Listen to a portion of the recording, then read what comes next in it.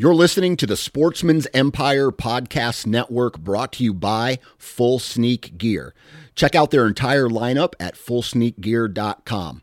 Also be sure to check out our entire stable of podcasts at sportsmansempire.com. Go Wild is a free social community created for and by hunters.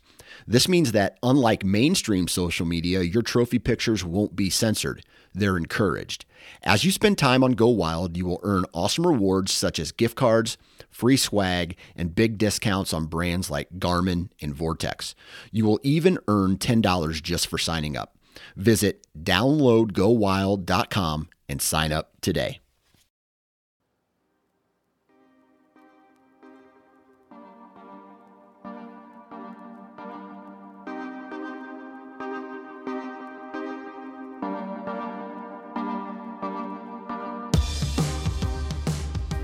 Welcome to the Antler podcast, brought to you by Tethered, the world's best saddle hunting equipment, and we have a fun show for you today.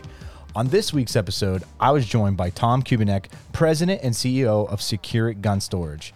And this was such an awesome podcast to record with Tom because he resides in upstate New York, where Securic runs its daily operations. And this episode was really unlike any other that I've done in the past because Tom brings a ton of knowledge and experience to this conversation about not letting fear of failure hold you back from accomplishing a goal.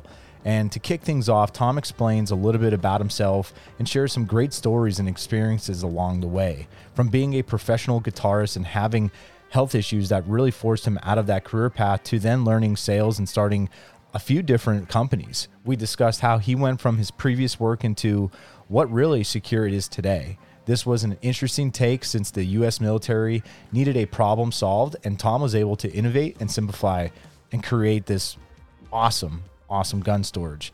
We discussed what challenges he faced during this time period and how he overcame them. From there, we transitioned into commercial sales, where now the everyday consumer can benefit from Securic products. We wrapped things up talking about hunting up in New York and getting kids involved. So really want to thank Tom for coming on. Thank you for everybody for all of your support. If you really like what you hear, please go leave a 5-star review, whether that be on iTunes or on Spotify. Thank you so much. Best of luck to you in the Turkey Woods if you're going out there hunting, fishing, spending time with your family. Enjoy it. God bless. And before we dive into this week's episode, I want to mention a few things regarding some of my favorite gear that I use. And turkey season's going to be in full swing this week. Tethered released their M2 vest that they worked with the guys from the hunting public. And the M2 vest is extremely modular. Tons of great videos already of various ways you could hook this thing up. I'm loving mine and really excited. I took it out already for the youth hunt here in Pennsylvania. So awesome vest. I can't wait to see what we could do with it in the whitetail woods as well. It's made right here in the USA. So check it out over at tetherednation.com. Also wanted to share with you an exclusive code over with my buddy from Shea Butler Knives. Shea's been a great friend of mine for the last 3 years. He makes custom everyday knives to the ultimate hunting knife. Amazing creativity. Just the knife that you're going to receive is made by him. No one else. No middleman. So if you head over to Shea Butler Knives, pick out that knife that you like, save 25% by using code AntlerUp25. Take the guesswork out of building your own arrows for this upcoming season by ordering a custom set of MMT arrows from Exodus Outdoor Gear. They have developed and sourced literally the most precise archery components on earth to build a tailored arrow for your hunting adventures. Just head over to Exodus's website and plug in your specifications in the arrow builder and have your custom set sent straight to your door. And use code AU12 to save 12% off your custom set over at ExodusOutdoorGear.com. What's up, everybody? Welcome back to this week's episode of the Antler Up podcast. I'm joined by a very special guest. I shouldn't say I guess. He is the global leader in weapon storage and armory design. I'm joined by Tom Kubiniec from Securic. Welcome, Tom, to the show, man. Appreciate you coming on. Oh, it's great to be on. I appreciate the invite, and I've been looking forward to this one. Good, man. I appreciate it. This is exciting, and your story is so unique. It's probably it's nothing like anyone that I've had on prior to the previous 170 guests.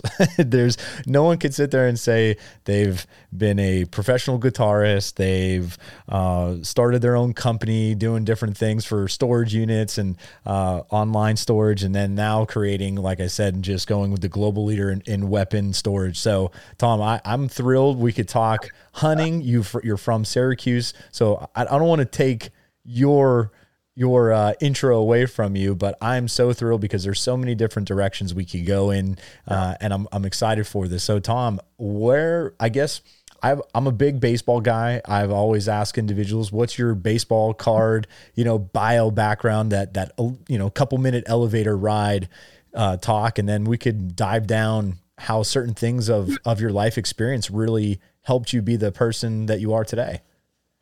All right, we can. Yeah, it really comes down to phases or stages, because I didn't set out to, but I was kind of forced into reinventing who I was several times, just as life presents crazy stuff. But as of now, Secure Tactical, we are the global leader in military weapon storage, armory design. That's our core. We're now into retail consumer products with a line of fast access, lightweight, modular gun safes. We basically took 22 years of military experience and put it into a line of products for the consumer market. And, we started that in 2015, we came in very slowly into the consumer space. As of last year, the retail products is probably 80% of our business now. Oh, wow. So it's the market is so much bigger. The military, it sounds impressive. Global leader in military weapons. It's a really small market. It's a tiny niche business that we just became very good at. But my background was, I started playing guitar when I was 13, and that's pretty much all I did. So I got up to, I was playing 7-8 hours a day. That's really all I did. Got kicked out of my house because all I did was play guitar, and started playing in bands. I was playing in bars when I was 16-ish, and I really was consumed with this idea of I just wanted to be a professional guitarist, be the next rock star, the whole thing. Guitar Player magazine. I sent a tape to Guitar Player magazine in 1983, and they did an article on me. As it was a series of articles they're doing. Who's the best unknown, unsigned guitarist? Okay. And people sending tapes, and I was one of the guys they did an article on. So I was kind of riding pretty high, figuring, wow, things are going to start happening. I moved out to Hollywood, and to really pursue a career and life in music. And a little after I got out there, and things were going well, I developed tendonitis in my arms. Okay. I was playing too much. And I wasn't a workout guy, so I didn't really understand the physics. Many years later, I started going to the gym. I started getting in really good shape. And I learned a lot about working muscle groups. I was playing very fast, technical guitar every day. And I really blew my forearms out and never could heal from it. So I woke up one morning realizing I will never be a guitar player. And then I took a job in sales because I had no skills. And just kind of, I did that, and I was horrible at it. In fact, they moved me to a non-selling position because the guy liked me, but I couldn't sell. I sucked. I was bad. But I could see where the commission reps were making money. Right. And at the time, I'm getting paid, $7 an hour. I'm going, this is not my future. I've got to do something. So I quit that job and took a straight commission sales job at one of our competitors, and just immersed myself in the world in sales, saying, you know what, either I gotta do this, yep, or I'm gonna be on the street. I've got to figure something out because I've got nothing else. And I just started reading books on sales. I was mainly listening to cassette tapes, driving to and from my office. I did self-hypnosis on sales. I did everything I could. I took 8 hours of practicing guitar and put it into 8 hours of working on sales. Right. And over the next 5 years, I became very good at it. 2 years after I started that job, I quit and started my own company in an apartment in a really bad neighborhood in the San Fernando Valley. In fact, it was a lot of cops. There was some gunfires, a lot of drugs, but it was cheap, and started a small business. A couple of years later, I had a partner. We had 18 sales reps 3 years later in a small office, and we were doing well. Sold my partner and I had different ideas, so I sold to her and went off on my own, started Greenline Data doing the same thing. got into developing websites in the late 90s, just taught myself code and made all these websites just with the idea. This is before SEO. This is before Google. Right. And just started thinking, man, if people can find my websites, maybe they'll contact me and want to buy my stuff. I made websites for crossbows. I made websites for all sorts of crazy stuff.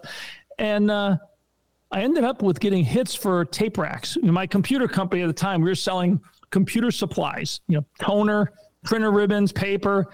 And back then, backup tapes were a huge item. Yep. And because they were so low capacity, big companies would have thousands of these tapes.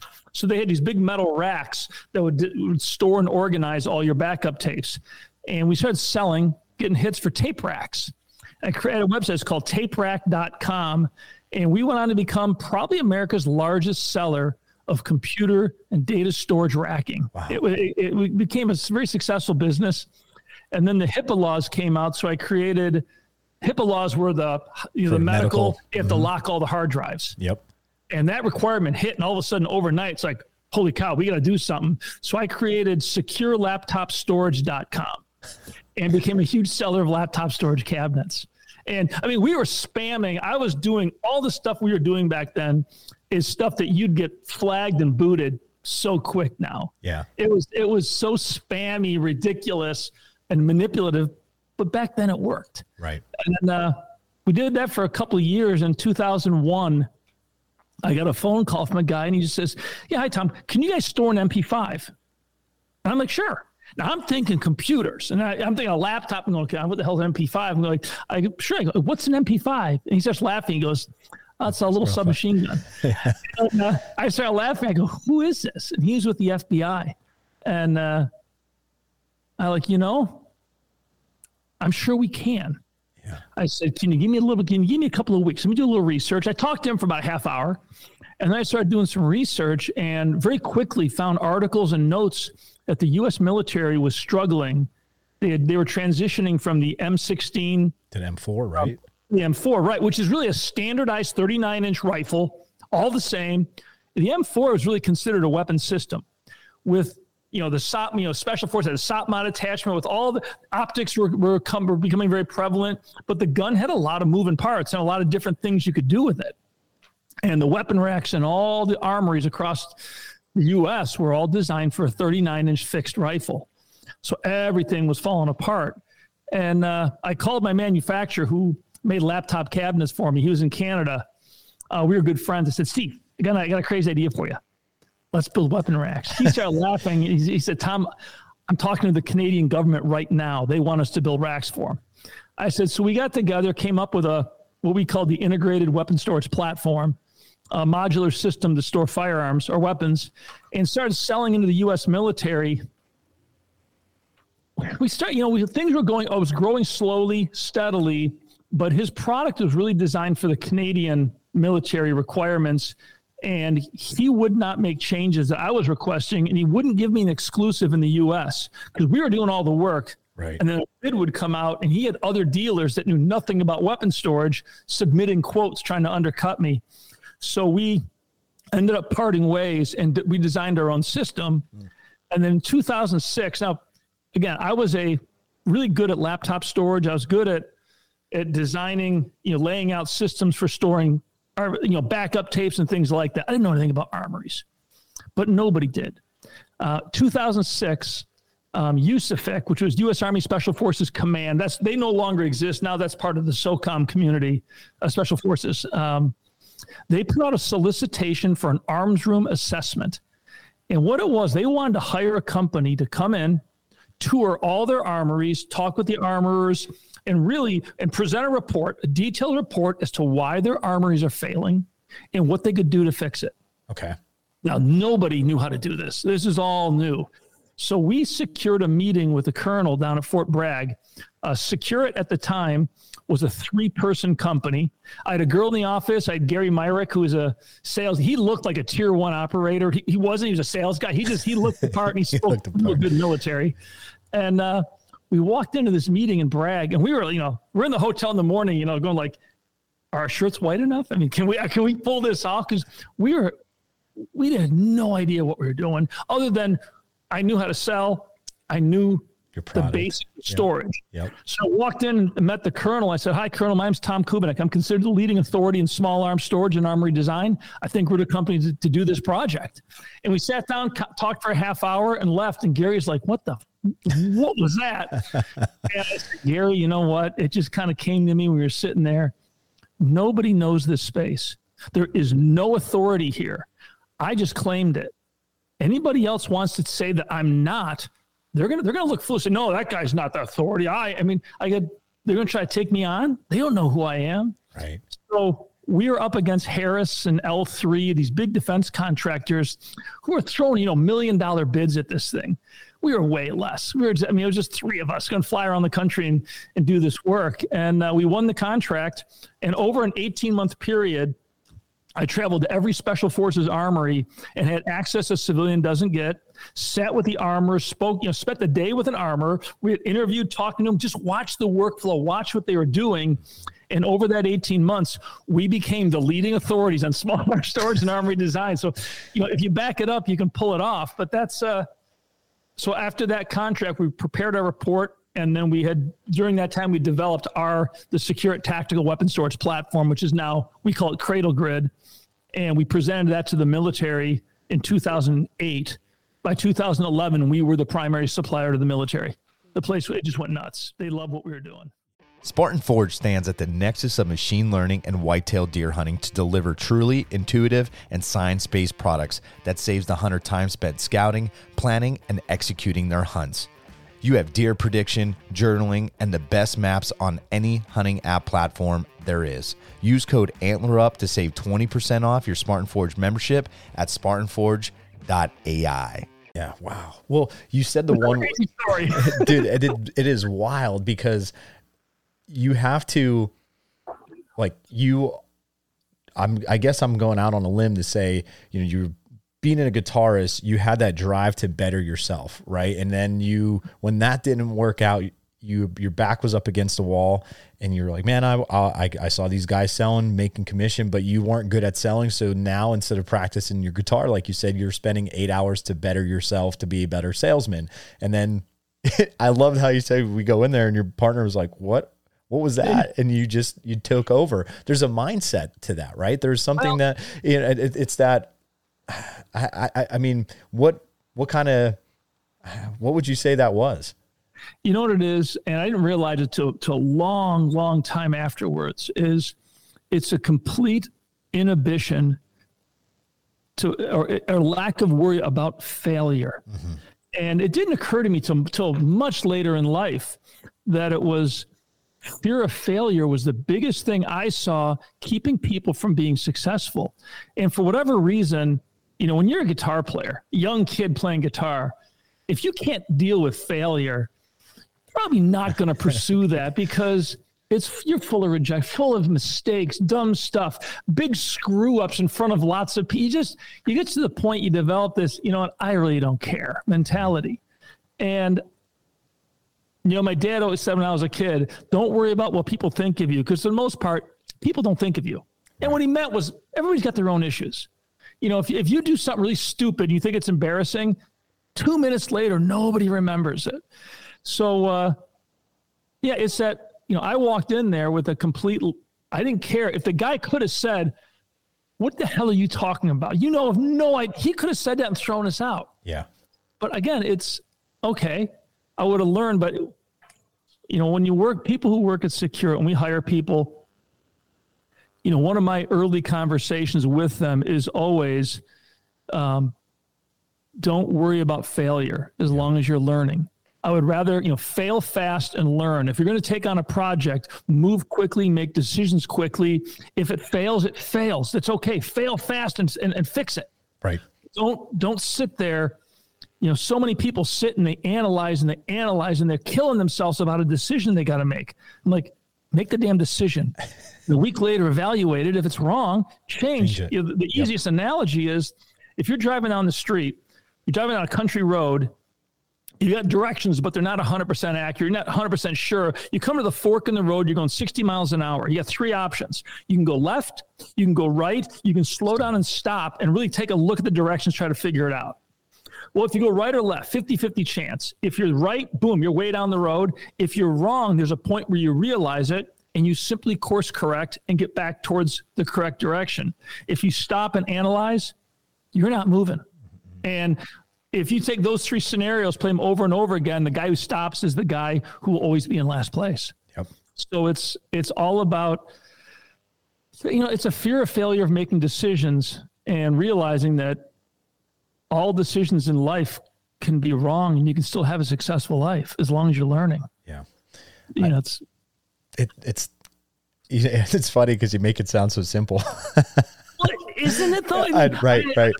I've always when you walk in the company, secure it. You come in our main door. There's a big sign. It says "Innovate and Simplify." And that's what Cradle Grid is. The simplest solutions are the ones that withstand the test of time. Anybody can design a really complex system to solve a problem, but it's the real simple stuff. Junk drawer in your kitchen. What do you got? Pliers, duct tape, zip ties, and a screwdriver. The simplest tools solve the most problems. Cradle Grid, our system, it's the simplest tool. It solves the most problems. Right. But yeah. Well, so you get rolling. It's basically bringing our U.S. military, and then obviously years later, like where we are now, when I say we, we're talking, it's the modernizing it and basically simplifying and creating this modular system to make things, what we just talked about, easier. What hiccups, challenges did you face and have to overcome while you're building this this empire, basically, this product? The biggest challenge was government, was Congress. Okay. And the government dealing with the purse strings.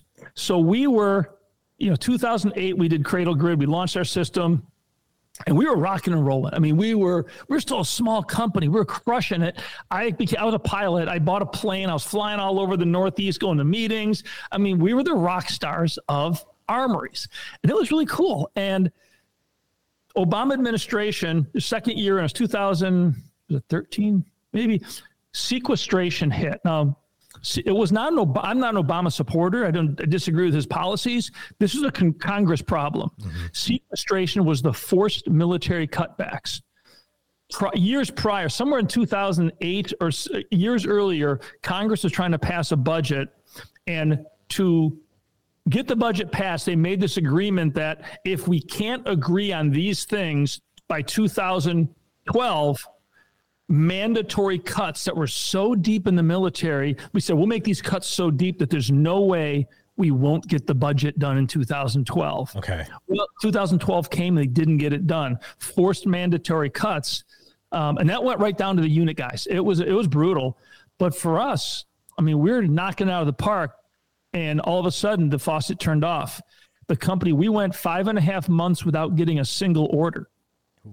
So at that time I had a decent staff. We got a lot of stuff going on. Every 2 weeks, payroll's coming out. Every, rent, all the bills are, I'm just watching all of our reserves, all of our cash. Everything is slowly just depleting. And I waited too long. I kept thinking positively things are going to turn around. We ended up laying people off. I sold my plane. I mean, we got to a point where my wife and I were looking at selling our house. It was the last thing we owned of value, and buying like a little farmhouse.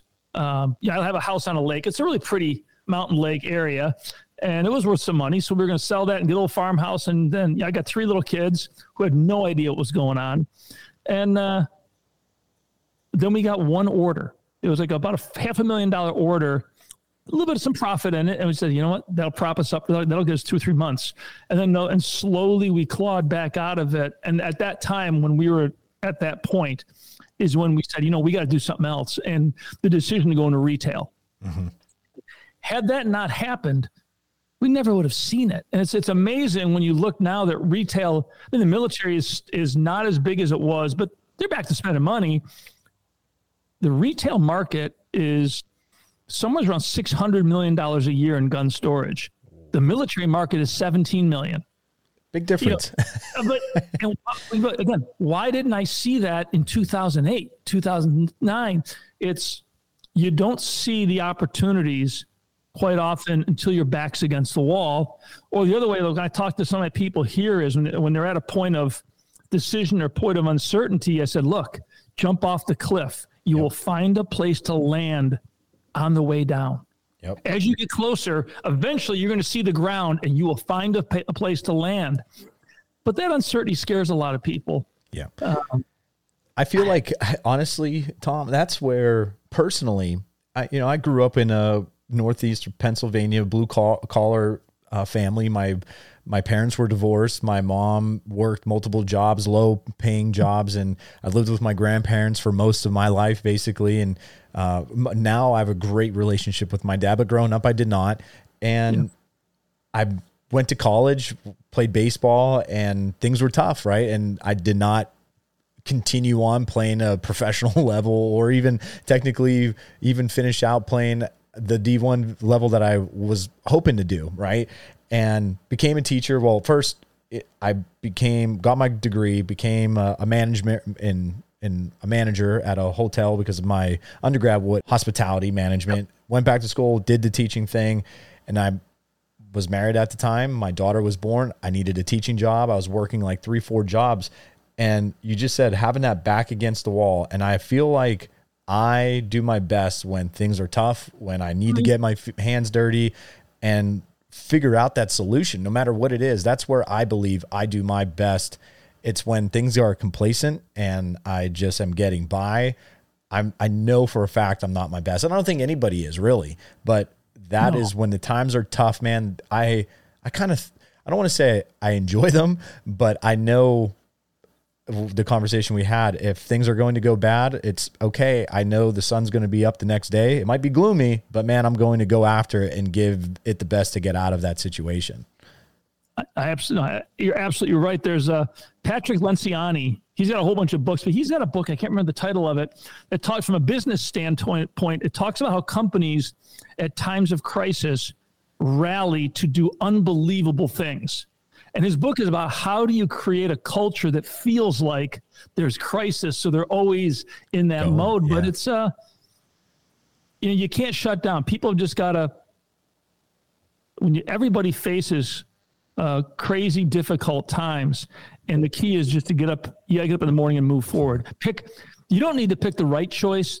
You need to pick the best choice that's in front of you. And sometimes they all stink, but pick one and go with it. Pick one, how did I go? People always ask you, wait, you're a guitar player, then computer supply. Now you're building armories. I told them, I said, you know what? I didn't set out to do this. I just turned over the next rock. And I pursued the firearm storage, weapon storage. I thought it was cool. Yeah. I mean, but here I am. I was a heavy metal guitar player, crazy hair, the whole bit, having a ball. And then I'm running this computer supply business. You can't get more boring and mundane than that. Computer supplies, right? Especially during in that era, right? You hit it at the right time with the rock and roll heavy metal phase. Oh yeah, it was. So this thing came up with weapon storage. I'm just like, this is cool. This is really cool. Now, at the time, I was not an avid. I was a good shot, but I didn't grow up with guns in my house. I was not a firearms kid growing up. My exposure to firearms was once a week at summer camp. We had 22s and BB guns. It's interesting. Looking back, though, I won the 22 competition and the BB competition first place, probably 5 years in a row. That's awesome. I like the long range shooting now. I just kind of have a knack for quieting that down. I think I'm kind of a spaz, but I think once you sit down and focus with a rifle, it kind of clears your head. I don't get out to shoot as much as I'd like to, but I do find that very therapeutic. Yeah. But yeah, I like that. Now let's talk about the consumer side of things, like figuring out that, like we said, a solution. You came up with one because I have a Fastbox Model 47. Like I said, I have my Security Maverick 88 in there. I love this thing, and I've owned it for now a couple weeks, and this thing is really, really awesome. I've been practicing, but what was your transition from this, the armory storage of the military to, okay, now we need to figure out how could this help the everyday gun owner? Because there's different types of gun owners. Like you said, like I'm a hunter. I do own a couple other, of guns for, security purposes. I try to get my wife, up on things as well to be, comfortable using a firearm. But, that's kind of where we are with that. So what kind of solutions were you looking for to solve in that clientele, basically. It's interesting because before we made the decision, the hard decision to go into retail, we did a lot of work down in Little Creek, was it Virginia Beach area, with all the SEAL teams. And there was a big show we would do there every year. ADS ran a big show at the convention center, and we'd be down there with all our stuff decked out, and all the team guys are coming by, and they would always ask, Tom, do you guys have something I need something for my house. I love what you guys have done with the armories. I need something. And we kept hearing that from those guys, and we'd work them deals. Like if we were doing a big military contract, we'd overrun the contract by a handful of cabinets and offer them to these guys at like a really discounted price. Mm-hmm. But that really had us thinking, is there a need for this? And again, my background, I'm not a gun guy at this point. I'm a guy who builds armories. And, so we started looking at the retail side. My first thought was, we've got this cool technology. Let's partner with safe manufacturers. Let's just license our technology into the safe industry, let them sell the damn safes, and we're going to do what we do, building armories and making our stuff. And I met with, Liberty, Fort, most of the major U.S. manufacturers. Okay. And started doing my own research on gun safes and kind of better understanding the market. And really quickly, how horrible they were, you noticed? Just the interiors, to me, again, I didn't grow up with this stuff. Yeah. I was building military armories. I looked at the interiors. I was, why are you doing this? I couldn't answer the question because I didn't see a reason. Like, why are you making a safe with these little W's? It's one row, a little W's. Well, guns are all different lengths. I said, this idea that a 30-gun safe holds 30 guns is nonsense. Mm-hmm. It holds maybe 12. And things weren't making sense to me with this. So I met with Liberty and with their senior leadership team. And it was fascinating because, they came to me. We had the Fat Boy Jr. there in the room with my system in it. And they're saying, Tom, the problem we have is your system in this safe holds 12 rifles. I'm like, okay. And he goes, that's a 36-gun safe. I said, with all due respect, it's not. Right. You put 36 guns. There's no way you're going to fit 36 guns in there. And their head of sales, the senior head of sales, he said, well, Tom, that's our industry's little white lie. We say 36. If Canon says 38, we say 40. And I'm just, I didn't respond to it. I just kind of looked at him and kind of like I understood. But that's when the lights started really going off that we're not going to work with the safe industry. These guys, their motivation is not the correct motivation. Okay, yeah. Their motivation is we want to make metal boxes and sell them, which is fine. I believe in capitalism. Our mission early on was, we got into this because we thought it was cool, but then also, America was coming out of the Gulf War, and we're like, what can we do to help the warfighter? What can we do? What can I do to help make these guys safer, better prepared? Then we started looking at consumer products and like, what can we do to make people safer and better prepared? And the gun safe was not the answer. And the more I dug into it, the more I didn't like what they were doing, how they were doing it, and more importantly, why they were doing it. Their why was just wrong. So we said, you know what? We're going to approach the home the way we approach an armory and really design systems that's like, why do people buy guns? Mm-hmm. A handful of reasons. One of the biggest is home defense. Second is hunting, and then you go into sports shooting. So how does home defense, how do you want to store guns? Well, first and foremost, every gun needs to be locked. In my opinion, all guns should be secured out of sight. Nobody should know that you own firearms. And kids in a home should not have access to seeing a gun. Trigger locks are horrible. You can't get them off quickly. And the gun is visible. So it's our first thing. Design all of our solutions. The guns are locked up. You can't see them. Secondly, they need to be discreet so nobody knows they're there. They all need to be fast access, meaning 2 to 3 second access at the most. And those are just simple things that we thought about, started designing solutions that really came up with the principles of decentralized storage, which is instead of putting all your guns in one big heavy safe, break that up and put your guns in. If you got a lot of firearms, locate them in 4 or 5 small safes. Yep. In locations that actually, we started looking at locations that make more sense. And I started doing research on this one afternoon, and it was really fun. It took a long time to find the data. But once I found the data, and this was going into DOJ, FBI records online. I started digging on crime statistics and putting this all together. And the little light went on one day. I'm like, holy cow, we've got this.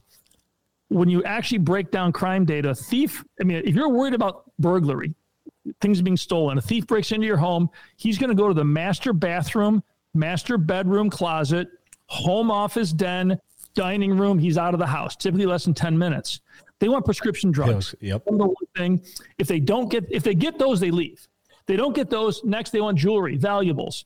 They don't get those, they leave. They go home office, den, a piece of electrical equipment, piece of tech. If they don't get that, the dining room, maybe some silver, and then they leave. So when you look at where do you store valuables, where do you store firearms in your home? Well, anybody if you got like jewelry, fancy watches, anything of value, storing it in your master bedroom is your least secure. I always tell people, kitchen pantry is the safest room in your house. Thieves don't steal food. At least not yet. With the way the world's going, maybe it'll change. But yeah. So we looked at that and just, you know what? In your bedroom, one fast access safe for a firearm. If a wife and husband are both proficient, one per person. A small safe in your kitchen. If it's a handgun, a small discrete handgun safe. I have a Agile 52. I have 6. I've got a big gun collection now. So my kitchen, I've got in my pantry, I've got a cabinet in there with 6 rifles, one of which is an AR-15 that's racked, ready to roll, CQB optics, got a light on it. And the rest is part of my collection. The closet by your front door, extremely secure. Thieves ignore closets. Mm-hmm. It's just coats in there. I've got another 6-gun cabinet in there. I've got some lever action, some vintage stuff. I've got a Mossberg 500 and an AR-15. And then my den, I've got just a small handgun safe. I don't do dens aren't particularly secure. I just do that. The bulk of my collection's in a guest bedroom at the end of a hallway. And the room is empty. There's a made bed with a nightstand with a lamp and a chair and nothing else in the room. Piece of generic art in the wall. In that closet, it's a sliding double door closet. It's wide. I've got a whole bunch of Agiles, a wall, and I've got the bulk of my collection. Thieves running their house are going to look in their guest room. They're not going to waste their time. Mm-hmm. And it's at the end of a hallway. So in the event of an invasion, if you get to that room, and now I've got a constriction, but I've got a corridor that there's no way they're going to get to us. We control that space. And that, that's kind of what we put together. And it really got put together in a matter of a couple of hours one day when I'm doing all this research, and all of a sudden it just kind of came to me, holy cow, the safest places in your home that thieves never go are great places where you are, your front door, access to a gun right there. People spend a ton of time in their kitchens nowadays. Yeah. Quick access right there. Plus you got an exit point from the home. You can arm yourself and get out. So it seems just to me, that just makes sense. Right. And so that's kind of the way we did it. And what we're really focused on now, when you look at the firearms industry, there's 2 sides to this industry. One big side and one tiny side, but the big side is the performance side of firearms. And that is your guns. That's your gear. That's, you're an avid hunter. I'm now an avid hunter. And I love long range shooting. I'm trying to shoot more clays. They just seem to get missed a lot by me, but it's all performance. So I'm like investing in better shotguns with better adjustability, clothing wise. I'm buying performance. If I'm doing, tactical training, you've got all the gear. Yep. It's all, and all that gear is designed to allow you to execute, to perform better. Right. We've got gun safes. Gun safes sit outside of the performance side of the industry. When you're done at the end of the day, clean your guns, take a shower, all your stuff, go have a beer with the guys, and the guns go in the safe in the basement. I use the term, it's a dumb piece of equipment. I don't mean that disrespectfully. I mean, it's not part of the performance of what you're actually doing. And where Security sits, we sit on the performance side. When you buy my solutions, you put them into your home, and we tell everybody, look, if you train for, let's say, defensive handgun training a lot, or tactical carbine training, you're practicing your draw, your dry firing, you're going through all your drills. You should be. They teach you drills. I'm a big believer in drills. I love doing drills. That goes back to my guitar days. But the dry fire drills, we also say, okay, now you got to practice your access. So every night before you go to bed, if you got a fast box under your bed, every night in the dark, reach down. Don't try to rush it. Just deliberately do that lock, open it, then close it, lock it up, and go to sleep. After 30, 40 days, you no longer think about it. Just do it. Just do it. Correct. Because if all of a sudden there's gunfire in your home, you're going to have tunnel vision. The whole world, you're going to be in slow motion. You're going to lose dexterity in your fingers. That fight or flight response does a lot of bad things to our ability to perform. Mm-hmm. But if you get the muscle memory, your brain doesn't have to do it. It's pushed down deeper into your brain where it now is subconscious. And you'll do that. When I pull a jacket out of my closet, I reach in, I do that lock. I open it and I close it. Yep. I can open that Agile cabinet and remove a gun. If I'm at the door of the closet, I'm going to say I can be armed in less than 2 seconds. Because I've just done it so much. So we're really this year focused on performance firearm storage, because America is going high performance in everything. Right. People are getting outside, from sports to the equipment we have now is so good. I mean, hunting gear is just, I got my kids out hunting. I'm like, you're not even cold. I froze my butt off. Yep. We had frostbite. They came out, we're out. It was cold. It was a cold morning. It maybe 3 degrees. And man, so my kids all ski. We live right next to some ski areas. They've got those little glove warmers, but there's boot warmers. He's got them all in his hat. It was brilliant from that point on. And when I go out and it's really cold, I bring those warmers. You put 2 or 3 of those warmers in a hat so the back of your neck and your ears are warm. I've sat out in 9 degrees for 3-4 hours. I'm good. Yeah, it's amazing how well. And it takes it takes a 14-year-old kid to teach you that. To teach you that. But again, the gear's gotten so good. But Secure this year is focusing heavily on performance. We're hosting a series of training events this year. Oh, wonderful. We did our first, it's called an event out at Gunsight Academy out in Arizona, which those guys are so good. They opened up their facility to us, and we had a great training. It was all women. Great event. We're hosting our second event is going to be in June I think it's in Illinois. Karen Hunter is our business development manager, and she's the one putting it together. But we want to get all over the country, and the events are going to be focused on firearms proficiency, but it really is teaching people that access is part of the performance package. Mm-hmm. Guns need to be secured out of sight, but just because they're secured out of sight doesn't mean forget it. Access. Right. Yes, if you're going to carry, you will have a little bit faster access. Most people do not want to carry a gun in their home. Right. They just don't. And I don't. It's just, so we're really looking at that. And we've got some new products coming out later this year. We've got a handgun storage solution that's going to be a real game changer in how you secure firearms in your home in terms of efficiency, and basically allowing people to do a lot more by spending a lot less. That'll be out in probably September of this year. It's exciting. And we launched several other handgun storage products this year, which they're all doing very well.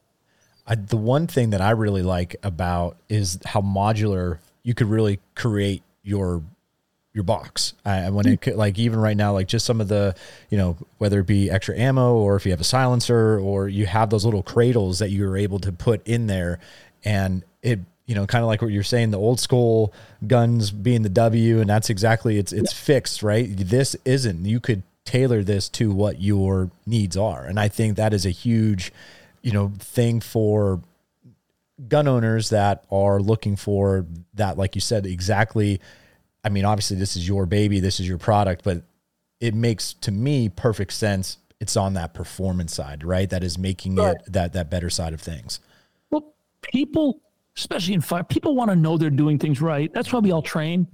Mm-hmm. I don't shoot as much as I'd like to, but I never miss an opportunity to take a training class. Mm-hmm. I try to I'll go out for 3-day classes wherever I can because I think it's fun. Yep. I mean, I don't practice enough. I don't carry a firearm. I don't conceal carry.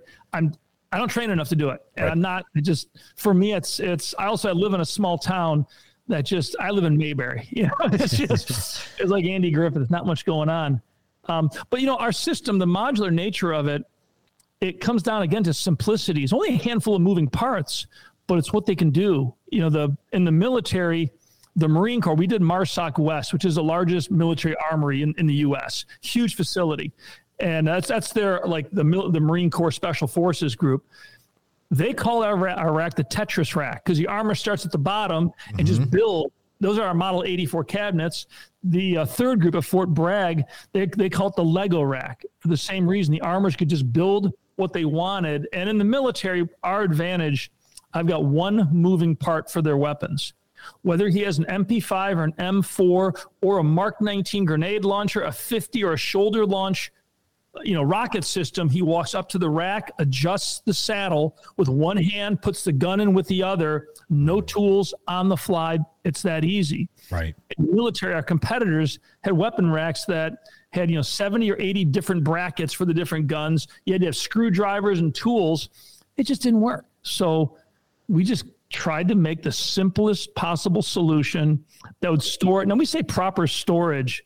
With our solution, all your guns are stored free and clear. Scopes are never touching. No rifle touches the other rifle. The guns are sitting in the saddle, which is an olefin nylon blend. It doesn't off-gas. We do a lot of museums. And most of the materials in a gun safe are banned from use in museums for corrosion reasons. They're banned from military use for corrosion reasons. So everything we do is museum grade, meaning you can have true relic firearms and you won't get a line in the gun from the plastic off-gassing. So it's we're just trying to approach this from the standpoint of what's the best thing we can do for the firearm and what's the best thing we can do for the guy who owns the firearm. Right. And that's our motivation. Whereas, the safe industry as it's been has been, how do we make it cheaper? How do we print it so it holds more? Yep. And they're just trying to pack in as many little W's as they can to say it's a 60 gun safe.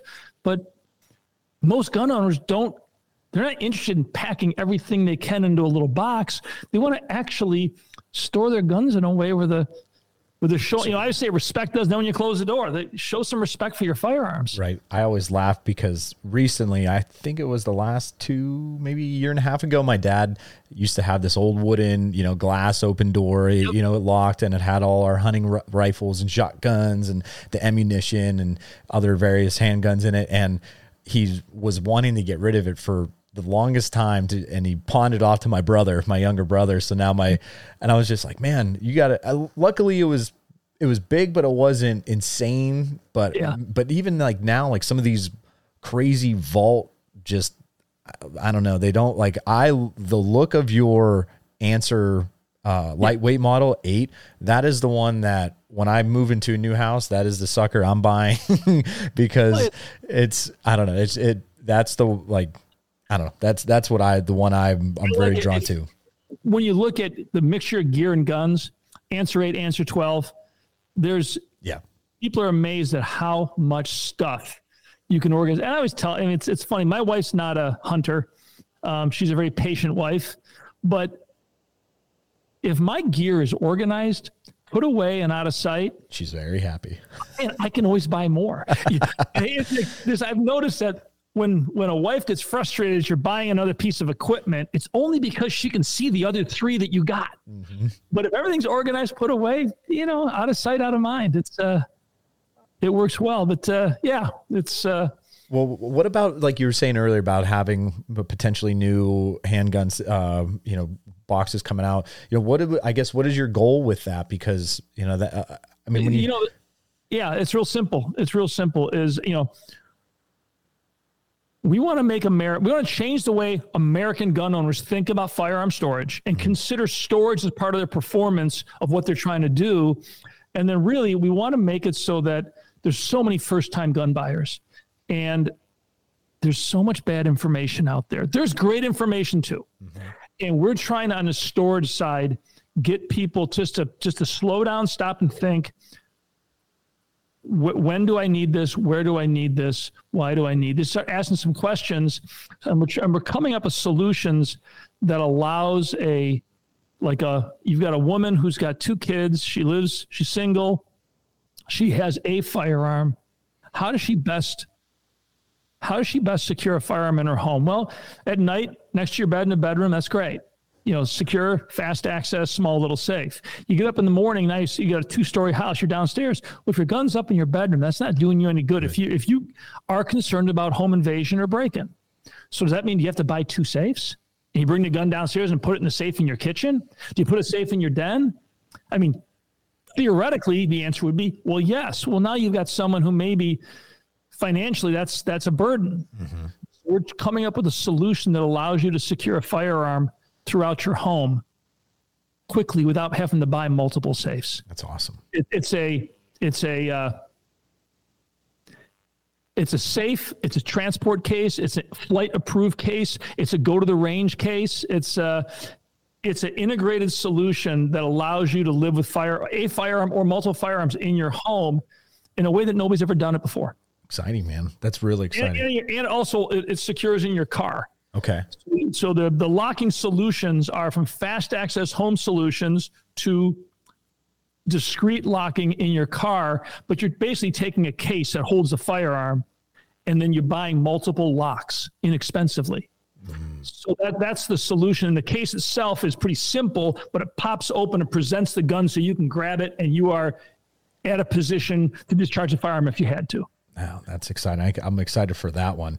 Well, let's kind of transition because you said about having your children going out. Do you take them out hunting? I know, like we said, you're coming from that Northeast. What has the, like you said, like shooting long range and going out with, I know just from doing a little bit of research and everything like that and how you're saying, I do want to like talk a little bit about the hunting side of things, but then also your personal health side of things, because you've done some unique things that kind of better yourself. And so your back's against the wall, you do crazy stuff. The hunting with kids, my kids are all, my oldest lives in London now. He graduated from King's College, and my daughter is in Savannah going to College of Art and Design, and my youngest is now in West Virginia University. So they're all kind of gone. Yeah. Yeah. My youngest Charlie has not been out hunting. He has not done a hunter safety course. He doesn't seem to be interested in it. He's very good with a carbine. We've done a lot of training classes. My oldest, me and the boys, we used to do every summer we do the 3-day training class with Paramount Tactical in Virginia. Gary Melton, I know he's a friend. And one year, my oldest won the top shot, and then a year later, my youngest won the top shot. So they're both proficient. Colton with college, he's my oldest. The way his travel schedule is, hunting season is so short in New York State. We were out last year. He was home for Christmas. We went out and muzzleloaded for 2 days, and we saw deer, but we didn't have a shot. Yeah. And my wife, we have a 500-acre hunting ranch about 12 minutes from my house. It's spectacular, wooded, rugged terrain, a lot of deer. We have a ball out there, and we had a great time. And that's exciting. If you fill the freezer, that's great. But, it's interesting. My high point last year hunting was bow. I was out bow season. I was out and out and out. I never drew my bow. I sat in a tree stand for, 3 weeks, but I got a video of 2 4-point bucks underneath my tree stand, just sparring and slowly walking them. They were just practicing like fighting. One day. But that's the stuff that you see. I talked to my wife, doesn't hunt. I'm saying, honey, I want to bring you out this summer. I get up really early. I want to put you in a tree stand in the dark, just sit and watch the forest wake up. And she's really excited about doing it because I find it fascinating to watch the forest go from that calm of dark, and you start getting those noises and things. And as the light gets brighter, the phases of the forest change pretty quickly. And what the noises are till you're in the full sun, it's a whole different experience. Yep. But that transition is just fun to watch. You see so many interesting things. Yep. Well, you should take her even out here this spring, and hopefully you have some good turkey on your property. And we do have a lot of turkey on the property. So we've got to, I'm hoping this year will be a good year for that. Yeah. Just bring her out there, listen to them hammer off the roost or something along those lines. Cause it's the same thing. As a kid, I loved hunting. I grew up doing it. It's what that's obviously it's even transitioned to now as an adult, but there were times where when you're that young teenager where girls and sports and others, friends are more important than, hitting the woods. And it's like, oh man, I'm out here all day. When I don't see anything, I'm bored. I wish I was with my girlfriend, or I wish I was with this friend, or whatever, have it. And now like I said, don't get me wrong, I love being with my family, that they are number one. But sometimes when you have those days, that solitude in the woods where the leaves are yellow and orange, and it's, like you said, you feel a different connection to where you're at. And I love that feeling. It's, my wife has said, she goes, we bought the land 2.5 years ago. And she said, that's your new mistress, isn't it? Because I usually up around 4:35, and I'm up pretty early. In the summers, I get up, I head out to the farm, and I'm on a tractor. I'm doing something, working on food plots, and I go to work at 9:00. And almost every day, I always tell people, I said, you know what? In another life, I would have been a farmer. Yeah. It's just, I'm out there all alone. There's certain things that I will do and don't do. I don't do chainsaws if I'm alone. There's certain, just my wife said, all right, honey. Yeah. Take it easy. But, I just love building the property out, putting up stands. I'm going to rent one of those forestry. Yep. What is it? It says skid steer with a forestry head on it. Yep. 72 inches of pure hate. And I'm going to I've got areas of this property that nobody goes to because it's just so dense. So I'm going to put a lot of roads in, and I've got the ability to put in about 1,100 to 1,200 yards of range.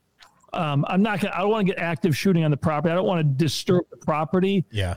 I'm going to put up a little bit of steel, and once in a while go out there and rip some shots. Yeah, do that. But my wife said, honey, don't put a range in. I don't want all that shooting up there. She's like, I got ranges around. I got 600 yards, 15 minutes away at a range. Yeah. But we'll do it. Yeah, it'd be nice to, like you said, call it your own little escape, basically. And then, like I just said about some things you've done personally to improve your health, where are you with still doing the carnivore? Are you not doing it? What's I am it's funny. So yeah, give the listeners. So my health has been deteriorating for several years, and I'm a healthy guy. I'm the guy that eats lean protein, a lot of salmon, salads, veggies. I eat a super healthy diet, and I've had arthritis was getting really bad. I get up in the morning and I couldn't close my hands without running hot water on them. Liver enzymes were tracking worse and worse and worse, doing ultrasounds on my liver, trying to figure out what's going on. Why is your liver getting so bad? And that liver is an organ that you don't want to mess with. That's one of the ones you don't want to screw up. My PSA number, prostate cancer. A guy with a PSA of 4 is considered really high. Mine was 13. Oh my! So I've had multiple biopsies. I had a computer-controlled MRI biopsy because they were convinced I had cancer and they didn't find anything. And I said, "What's causing all this?" And he said, "Looks like it's just inflammation or something." And they didn't know. Nobody had any ideas. So I just started doing my own research on inflammation, and the tendonitis flared up really bad on me 2 years ago. I'm an avid golfer, and I've not been able to swing a golf club in 2 years. I've struggled sometimes to drive. It's been really bad in my elbows, but I started doing research on inflammation, and it came back to the carnivore diet. And so I switched July 20th of last year. I went pure carnivore, just cold turkey, just red meat and water. And my wife freaked out. She was really scared. She's like, honey, you're already got these health issues. Don't do this. I said, honey, look, the world's not going to change in 90 days. In November, I've got my annual checkup, do my blood work. If things don't look good, honey, I'll be the first one to jump. And I lost 30 pounds. I'm not a big guy, but she's like, honey, you're getting too thin. I felt great. Mm-hmm. And did my blood work in November, and my doctor was absolutely floored. Wow. Because it was I said, liver enzymes? He goes, they're fine. My PSA was 6, still monster high, right, but down 13. Right. And everything else. And I was on high blood pressure medicine, which once you start taking high blood pressure medicine, your body addicts to it. It's almost impossible to get off of it. So my blood pressure was low. It was good. It was really good. So it took me 3 months of slowly reducing the dosage. I'm now off of all medications. Wow. But my doctor, he was funny because he said, Tom, he goes, you got to get some vegetables though. I said, why? They were killing me. He's like, well, I said, look, okay, doc, do you got anybody else at 61 years old that's got blood work as good as mine right now? And he goes, good point. So maybe I'll convert him. I don't know. There's been a lot of talk. Jordan Peterson did the talk on Rogan about the carnivore diet, and there's buzz about it. It's a pain in the ass. Mm-hmm. You go out to a nice restaurant, and I'm thinking seafood risotto. I'm thinking, with my daughter, chocolate lava cake for dessert. Just all this. There's so much great food in the world, and a glass of red wine. I've got a wine cellar. I can't drink wine, and wine really I discovered that wine really screws me up. Okay. I have a little bit of bourbon occasionally. I'll have a Woodford Reserve, or I like Jameson's. Mm-hmm. But again, I've got to be very careful, because if I find myself, like around the holidays, you're having a drink every night, a couple of drinks, all of a sudden I wake up like, wow, my arthritis is back. So it's I've come to the realization personally that the medical community is wrong in their approach. Hang on one second. No problem. The medical community, I use my own example, is a lot of things were going south on me, and their only response is, okay, this is what we see. These drugs can correct these issues. Yep. And that's what they do. So I'm on a beta blocker, I'm on a cholesterol, I'm on all these medications slowly building. I've got, my father-in-law's got, he's on 35 pills a day. He's in his 80s. And nobody addresses the cause. And I'd be like, why should I start taking a pill until I know why? Mm-hmm. I'm a big believer in why, asking why about everything. And so I began doing the research, and as it works out, green vegetables are full of natural toxins so that animals don't eat them. Okay. Good, man. The goal of the DNA of that plant is to produce seed so it can reproduce. So plants have natural toxins so animals won't eat the seed. If you look at apples, apple pits, peach pits, they have cyanide in the seeds and in the pits, right, so animals won't eat them. Right. And for most people, they adapt and are used to it. But for some people, maybe more than we think, those toxins can have a real effect on you. And if you're getting up there in life and all of a sudden you've got high blood pressure, cut back on sodium. That's what they always say. Yeah. I eat meat. And when I say meat, I'm the fattiest cuts of meat. I eat 30% fat. If I've got a lean piece of steak, I've got 2 tablespoons of butter with it, maybe more, because fat is where all my energy comes from. And I use a ton of salt. So I am the opposite of what they will tell you, but my blood pressure with no medication is 117/73. I take it every morning. Yeah, that is one aspect that I've been trying to do a little bit more research on, is like your sodium imbalance, right? Yeah. Like your electrolytes and everything like that, because it is very interesting to see when you really track and you hone in on how you feel, over a period of time, right? It's not just an overnight thing where you can notice the feel, but if you really do, it could really have a positive impact on or negative if you get it or wrong. Negative, right. A lot of times when in the 90s, I was, for a while before I had kids, business was doing well. I got into racing cars. I drove an RX-7 in SCCA on the West Coast, and I did well. Mm-hmm. But we're racing, it's like 92 degrees out. Inside the car is 110, and I find myself drinking Gatorade all day. And if I'm drinking Gatorade for a day, that night I was so screwed up. The next day I couldn't think straight. I couldn't, why do I feel so bad? And I realized you're getting all these electrolytes, I'm overdoing it, potassium levels. And I realized, holy cow. So I stopped and went to just drinking water and taking salt and taking basic nutritional food. And it made a world of difference. So it's when your electrolytes are wrong, you don't feel good. And when they tell you got high blood pressure, cut back low sodium. You know what? Low sodium will get you to lose a little bit of water weight and your blood pressure can go down.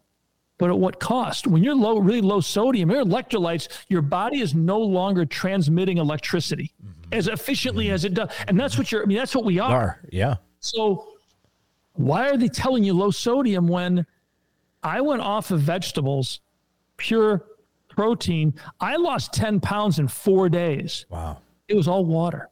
Mm-hmm. And I struggle. Now, the struggle now is dehydration because I don't hold a lot of water.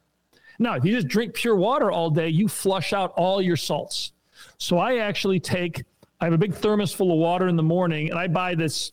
It's a mineral mix, and then I take salt. Whenever I have a big glass of water, I shake salt into it every time, just to keep my sodium levels up. And you know what? I don't yawn. I'm going 100% all day long.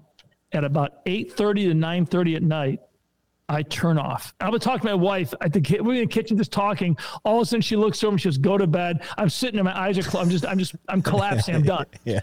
And I go to sleep early, and I wake up at 4:35 in the morning. I need less sleep than I used to, and I'm 100%. That's awesome. It's pretty cool. But again, it's not for everybody, right? I guess, until you. Yes. And when I travel, like, if I was in Brussels with my son, I'm enjoying life. Yeah. I'm not ideological, or whatever I call it, about this diet. It's just, for me, it's a way of eating that works for me. Exactly. That's exciting, Tom, man.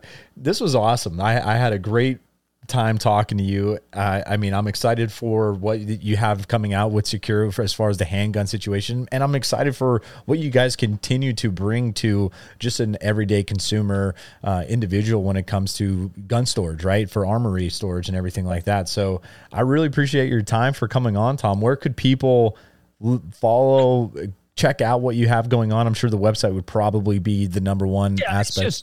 If you Google Secure It, we're all over the place. We've got a lot of YouTube videos out. There's a lot of other people that have created a lot of content for us. And, but yeah, just Google Secure It. Secure It Gun Storage is the website. Ton of information out there. Awesome. Well, I'm excited to hear how your wife likes the woods, and I'm excited for again, like you said, the smaller handgun box. There are a lot of cool things to stay in touch about, and I'm looking forward to staying connected. Well, everybody, please go check out Tom. Go check out exactly what we were just talking about with Secure It. Check it out. You will not be disappointed. Again, like I said, I have that fast box Model 47. I love it. It's really, really just perfect for underneath the bed storage. There's other things that I want to look into of adding to my little situation I have already going on. So thanks again, everybody. We'll see you next week. Until next time, Antler up.